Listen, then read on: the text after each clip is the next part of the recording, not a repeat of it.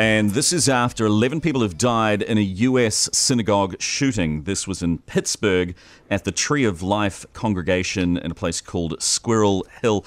Rebecca, thank you for joining us. What's the latest?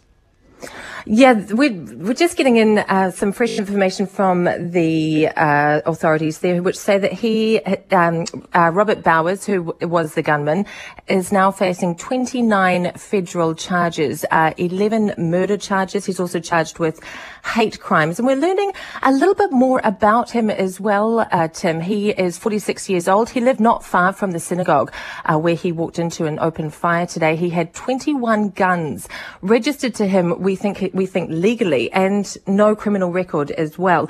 But he was very active online, and we're starting to see some of this, some of his hate speech, which he has been spouting on there for some time, come into the sort of public domain.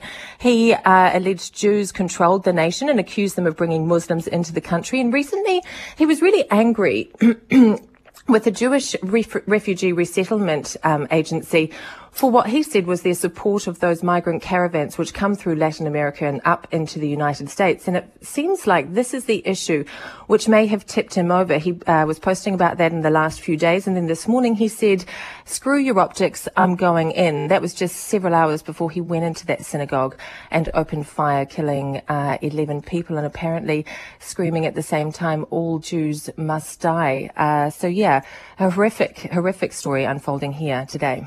And just to reassert that, of course, Robert Bowers is the suspect in this horrific case. Note that I heard about this guy, anti-Trump.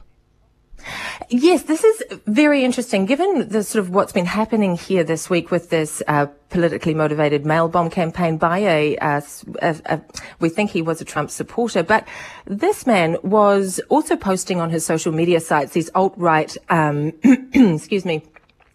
nationalist sort of sites that Donald Trump called himself a globalist at a rally this week.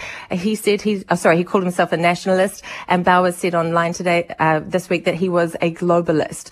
The FBI will be trawling through all of that, but it doesn't seem that this man, unlike the alleged mail bomber, was a pro-Trump person or sort of emboldened under this presidency.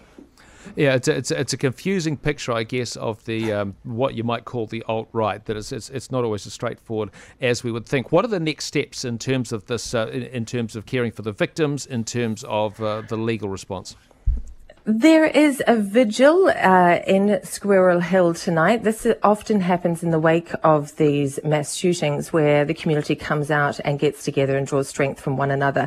And it's a show of force as well. I think a show of resilience that they remain part of the community. This was a very Jewish community. The synagogue was in the heart of this Jewish community in Squirrel Hill. The FBI will be trawling his car, his house, his mobile devices, his computers. We can already see that he was very active online.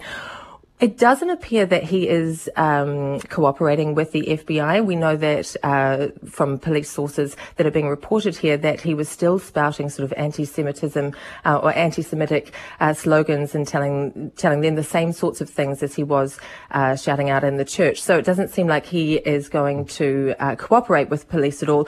It is interesting though, Tim, isn't it? Because in a lot of these situations, the shooter dies at the scene, and you never really get to see them in court or go through the justice system. But he barricaded himself into the basement and had a shootout with police. So yes, he is injured.